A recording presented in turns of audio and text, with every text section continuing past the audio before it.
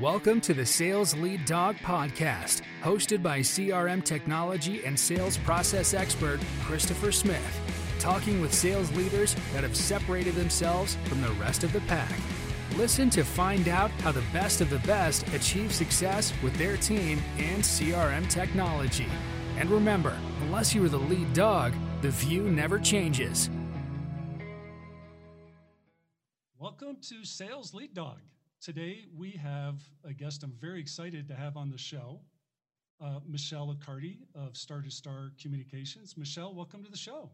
Thanks for having me, Chris. It's great to have you on here. Michelle, tell us a little bit about yourself and your company. Sure. So I am, again, Michelle Accardi. I'm the President and Chief Revenue Officer of Star-to-Star Communications. Star-to-Star is a leading communications, collaboration, contact center, and integration solution provider. We have been in business since 2006 and rapidly growing. We are really proud of the fact that we have one of the highest customer retention rates in the industry. People come to Star-to-Star and they stay with us for a very, very long time. We're 100% channel focused. So we sell our solution through our channel partners.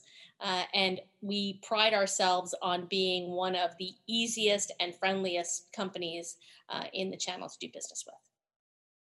And I just want to clarify there, you said, talked about your customer retention rate. For everyone listening, it's 99.4%.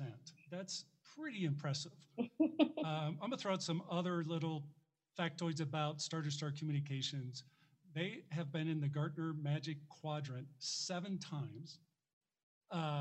They've been named to the Forbes Most Promising Companies list, Deloitte Technology Fast 500 5 times, and the Inc. 500 6 times. So fast growing. You guys are crushing it. Awesome. Thank you. So, Michelle, thinking back about your entire career, which you've had a very impressive career, tell us about the person who's had the most impact on your success.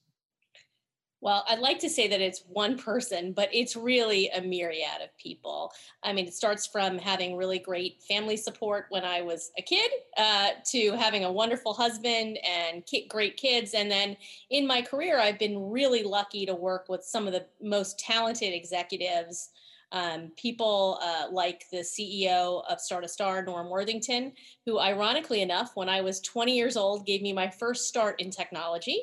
At another company that he owned, and really cut my teeth at that company, and that got acquired by CA Technologies, where I like to say that I grew up. So I spent 17 years at CA, and then came to Star-to-Star about 8 years ago. And Norm was just a tremendous influence on my career and life. Yeah, that's awesome to have someone like that in your life. That's tremendous. What are the top 3 things that helped you the most in your career? Well, I will say that the things that I feel like help anyone the most are the ability to have perseverance and resiliency, because you're not always going to have good times in whatever you do. But if you have the grit and perseverance to see things through and the resiliency, you'll do really well. The last one I'll say is agility, the ability to adapt.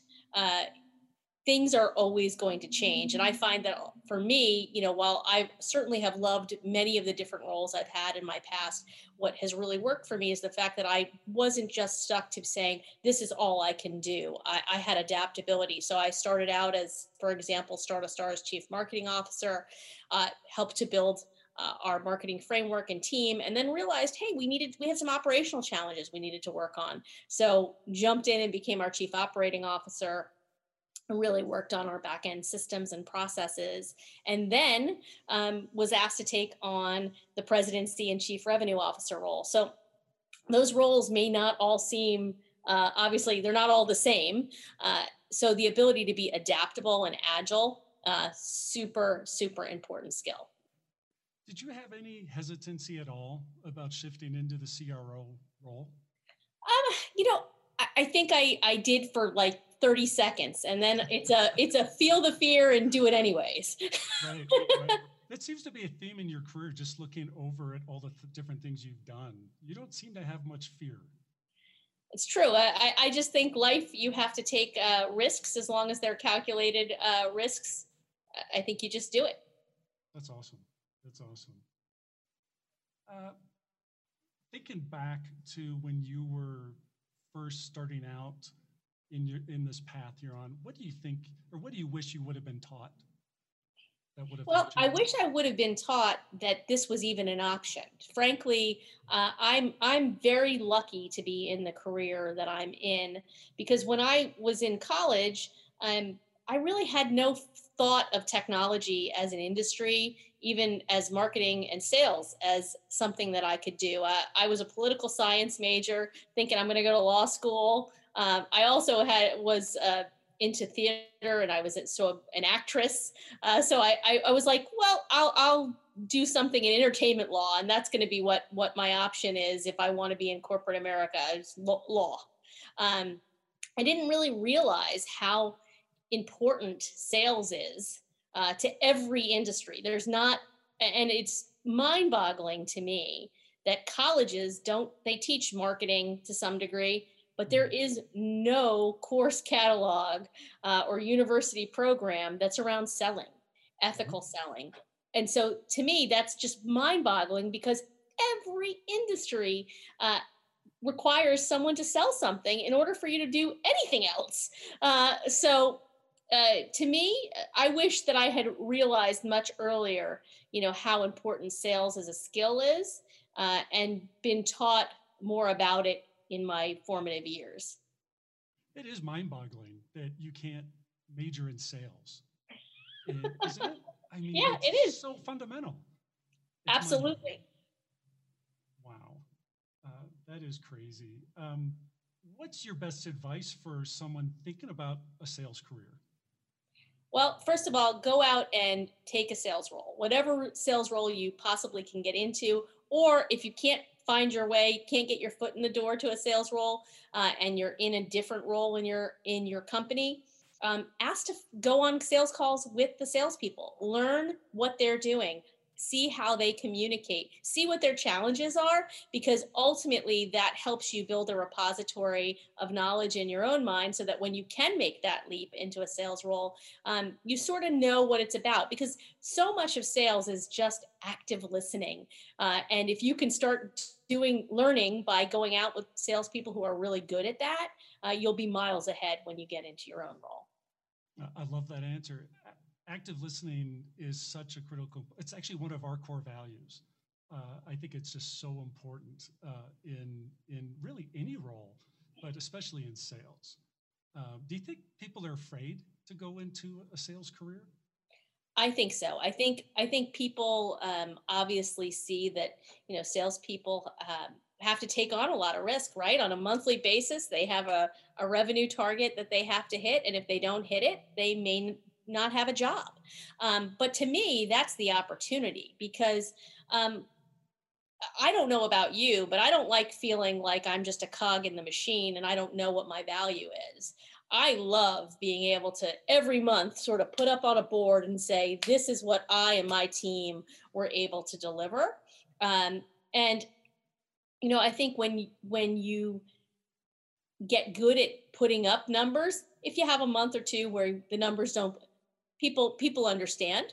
But the ability to show value is incredible. And I would say, even if for a person who's not in sales, that would be my advice to them, is make sure that you're always putting up what your value is.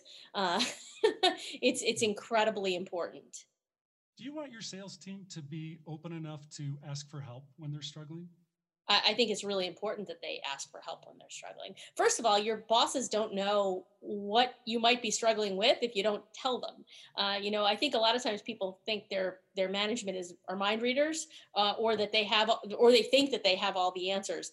I'm the first to tell my salespeople, look, I'm not you're on the front line. You have to tell me what your partners and your customers are asking for. I may or may not be able to give them what they're asking for, but I won't know unless you tell me. Besides a lack of production, is there something you look for to see if someone's struggling as a sales leader? Are there clues Well, I think, I've found in my career that salespeople are natural cynics. And and if I start to not get a level of pushback on things, or if they're not engaged, that's how I can tell, right? I mean, if I'm not hearing them speak up on a call and and question me harder, or that's when I'm going to dig in and say, what's going on? Is there something personal? Is there, are you having a challenge? But it's really, again, it goes back to that active listening. You just really have to see the cues within your organization of where engagement is happening or not. Let's talk about your transition to Chief Revenue Officer. That's a huge responsibility for any organization. What was your thought process after those 30 seconds were up and you said, yes, I'm going to do it? What were you thinking about then? Well, I am always about how do you break things down into their smallest parts in order to be able to accomplish a goal. So for me, it was thinking about, okay, do I have the right team in place with the right skill sets in the right areas? Oh gosh, I might have some gaps. How am I going to fill them? Thinking about that, and who else I needed to pull in to help us be successful. Because no matter what role that you're filling, it's generally bigger than any individual. It really takes the whole team to make it successful. So for me, it was, do I have the right team to make me successful in this role and to make the company successful overall? So if you don't have the right team, what do you do? What did you do? Well, you have two options. You either coach up or you coach out. And so for me, I am very transparent in my management approach. I let people know whether or not I felt like they were the right team members for what we were trying to build. And I gave them a chance in terms of to prove that they were or they weren't, and put personal individual action plans in place where necessary, and move people out if they needed to be moved out. And then started to also work the network that I have of really great relationships over a 24-year career to bring in some really great talent to help scale up my entire team. Right. That's terrific. What do you think some of the common mistakes people transitioning into a sales leadership role make? I think often it's thinking it's all on you. It's all on you as the individual and not asking for help. I have to tell you, partnering for me with the different executives around my business and with some of my team members and members of the different executive teams, whether that was my chief financial officer, and saying, gosh, is there a creative way for us to help get this customer what they need that meets our targets that I'm not thinking about, and things. So not just imagining that you can do everything on your own, but pulling in the people around you to help. Right. I know you love where you're at, but for people that are considering, hey, I may not be thrilled with the opportunity I have in front of me. I'm looking for a new opportunity. What should they be looking for to say, this is the role I want if I'm going to leave and join another organization? Well, I'm a long timer. I don't jump around a lot. So a piece of advice, first of all, that my father gave me early on in my career when I had come into some challenges, he said, the grass isn't always greener someplace else. And if it is, it's likely because they have a problem with their septic system. So don't be careful of what appearances are on the surface. Go ask additional questions to any of past employees, current employees.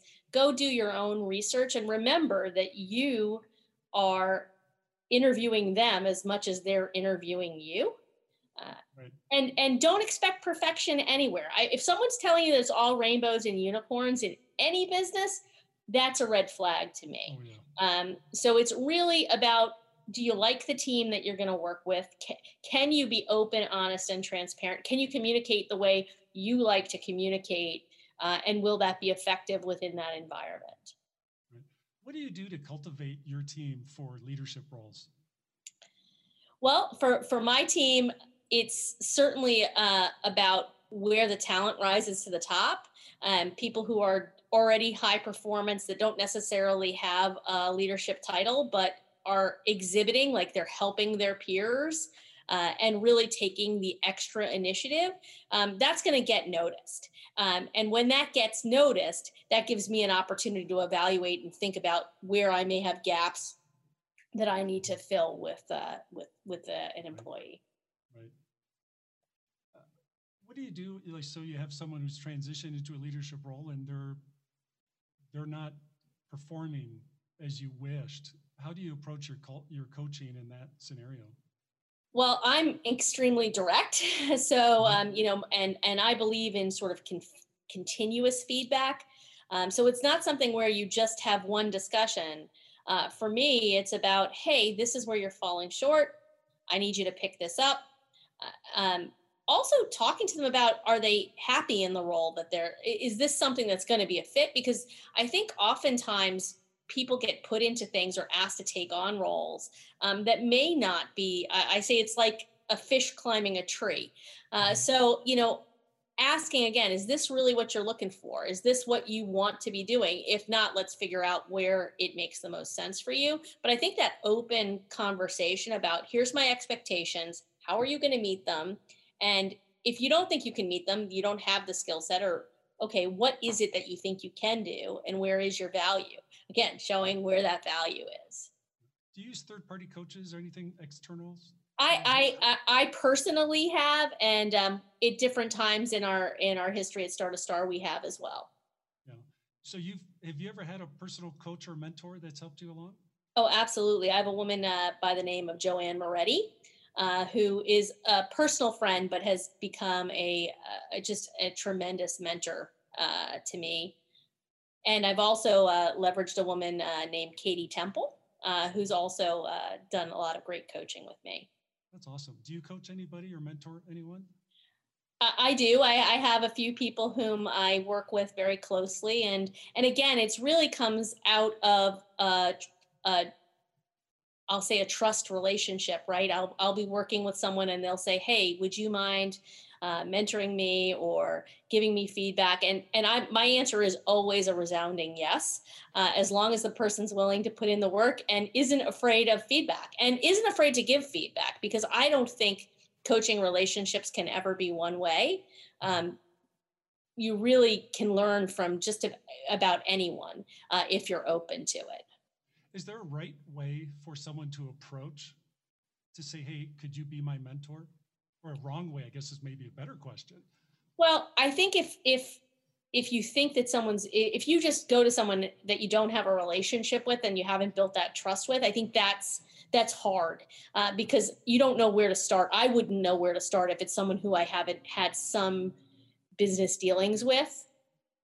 So I would always suggest that anyone that you're going to go to be a mentor be someone that has some interaction with you and could at least start from a place of perspective.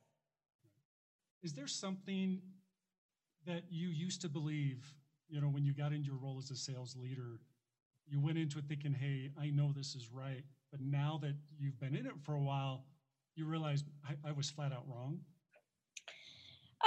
Yes, I think there are a lot of areas where I might have had a perspective coming in, and and I was wrong. And I don't know that I can think of specifically one in this instance, but I will say the thing that I've learned is to take a step back and stop thinking about how you see something, but to try to think about how the person you're trying to sell to or coach or manage, what their perspective is, put on those shoes versus your own, and stop with the story in your own head, because you have to sort of tell yourself a different story sometimes, and remember that everybody's got a different story going on in the back of their mind. So you got to sort of play multiple possibilities.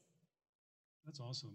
So it sounds like empathy is a pretty important aspect of how you work with people. Is that correct? Absolutely. At least I try to be. How did that develop for you, or did you always have that? I think that was fairly innate in me, but I also had some time periods of challenge in my life at different stages. I can tell you as a child, um, I was pretty precocious, and I didn't have a lot of kids who just loved me when I was because I was very direct, and children don't tend to know how to process some of that. Um, and as I matured, I found in some instances that um, that could be misinterpreted. And then as I got into my 20s and into a relationship, I was about to be married, and my fiance was in a terrible accident, broke his neck. And became vent dependent quadriplegic. So that was the first time I was working in corporate America at CA at the time. That was the first time that I had really thought, I had thought about what my life would be like by myself without, uh, and had to make some very tough choices. So all of a sudden, I could start to see how other people might have uh, make different. I was all work, work, work, work, work. Um, um, but then when you have something like that happens and jolts you, you realize, oh my God, people have lives outside of their offices. They have things that they're dealing with. So that was the first time I was in my late 20s at the time when that happened. In my 30s, that certainly was a cathartic moment, I'll say, and when I got into my 30s, I got married again, and I got back into my work mode. And I woke up basically when I was about 38 or 39 and realized, gosh, something else is missing here in my life. And realized I hadn't married the right partner, and decided to get divorced, and met someone else and got married, and now I have 6 children, three stepchildren, a foster son, and 2 twin toddlers, all within the last 5 years. So I've got 6 kids. If that doesn't teach you empathy, I don't know what will. Oh, I hear you. Tell us about your success habits. Well, again, I think I'm just being open to things is how I make success happen, right? I don't say no a lot. And when I say no, it's generally no, but, this is what I can do. And I just think being open, I think a lot of people close themselves off to what opportunities and success can be, because there's just this innate fear. And I just step into that. And I just think people need to sort of step forward, and not be so afraid, because I find the things that we're afraid of aren't the things that happen anyways. And again, maybe my life experiences, the tragedies, and the needing to be resilient in personal relationships, et cetera, has caused me to be less fearful, because I know that there's good things on the other side. But that's what's made me successful. Right. When it comes to, a key part of being a leader is keeping your team focused and motivated. What are some of the tips you have for people around in that area? Well, I really prescribe to an agile methodology. I believe that doing sort of stand-up calls with your teams every day, even if it's, 15 minutes, just sort of temperature checks. Are we working on the right deals? Are there obstacles you can take out of the way? Being a help, always being a service to your team. I think that is what real leadership is, and that will motivate people the most. The only caution I have for you is don't always give the answer or the solution. That's something in my career I've had. I tend to jump forward and want to help solve every problem for every person. And I've learned, I am learning to step back from that and letting people solve some of their own problems. But being there as a guidepost for them if they want to talk about those things. I can relate to you on that one. I have to pull my personal reins back and say, whoa, give them a chance. They can do it. Let's shift topics here, and let's talk about CRM. I always start this off with the same question. When it comes to CRM, do you love it or do you hate it? Well, it is a love and hate relationship. I think on one end, I love the fact that I can get really good visibility into my business and what's happening. And what I hate about CRM is it's still too manual of a process, with people having to, put information in. And I think that's getting better. There's more automation that's happening in the back end of different CRMs, but that is still tends to be the challenge. Do you think that's your biggest struggle, or the biggest struggle most people have? I think that is probably one of the biggest struggles, because that's where the adoption struggle of CRM is, right? Is in getting people to use it. Now, I'm very lucky that CRM is the cornerstone of most of what we do at Star to Star. A quote doesn't come in, an order doesn't get processed, a support ticket doesn't get done unless we're leveraging our CRM. So people are I want to say, forced into adoption within our environment. But I would rather that be oh gosh, it's great. I want to be leveraging a CRM and I think in many cases, again, we've focused a lot on usability in our CRM to make it so it's not so painful. But again, in my vast career, whether, regardless of what CRM tool people are using, it could always be simpler. It could always be if I picked up the phone, I want it to be there, the information to be there. I don't want to have to type in a note. If I sent an email, if I went into another marketing automation system, I want it to be there. I want my emails to be there. I want my calendar to be there. I don't want to have to do in multiple systems. Right. When it comes to, you were talking about user adoption, and thinking back, you've got like you said, a very strong level of experience when it comes to this. What do you think works better, or how do you approach user adoption? Do you use a carrot? Do you use a stick? What do you do? Well, I think you have to do both. I don't think again, it's like anything else in life. It's a bit of moderation of both. Certainly the carrot, first of all, has to be making it as usable as possible and giving people access to data that helps them with making decisions and drive. And that can't just be at the management level. It has to be at the rep level. So I think that's really, really critically important as the carrot.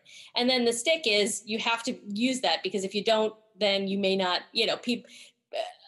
sales, as long as you still have to put input information into a CRM, you're going to have to use a stick. If CRM matures the way that I think that industry is going, hopefully that will become less and less over time. But for right now, I think there is a little bit of stick necessary. Right. Because you have had in the past, the head responsibility for marketing, and now you're CRO, what advice would you give to any CMOs that may be listening on what they should be doing to better support the sales team?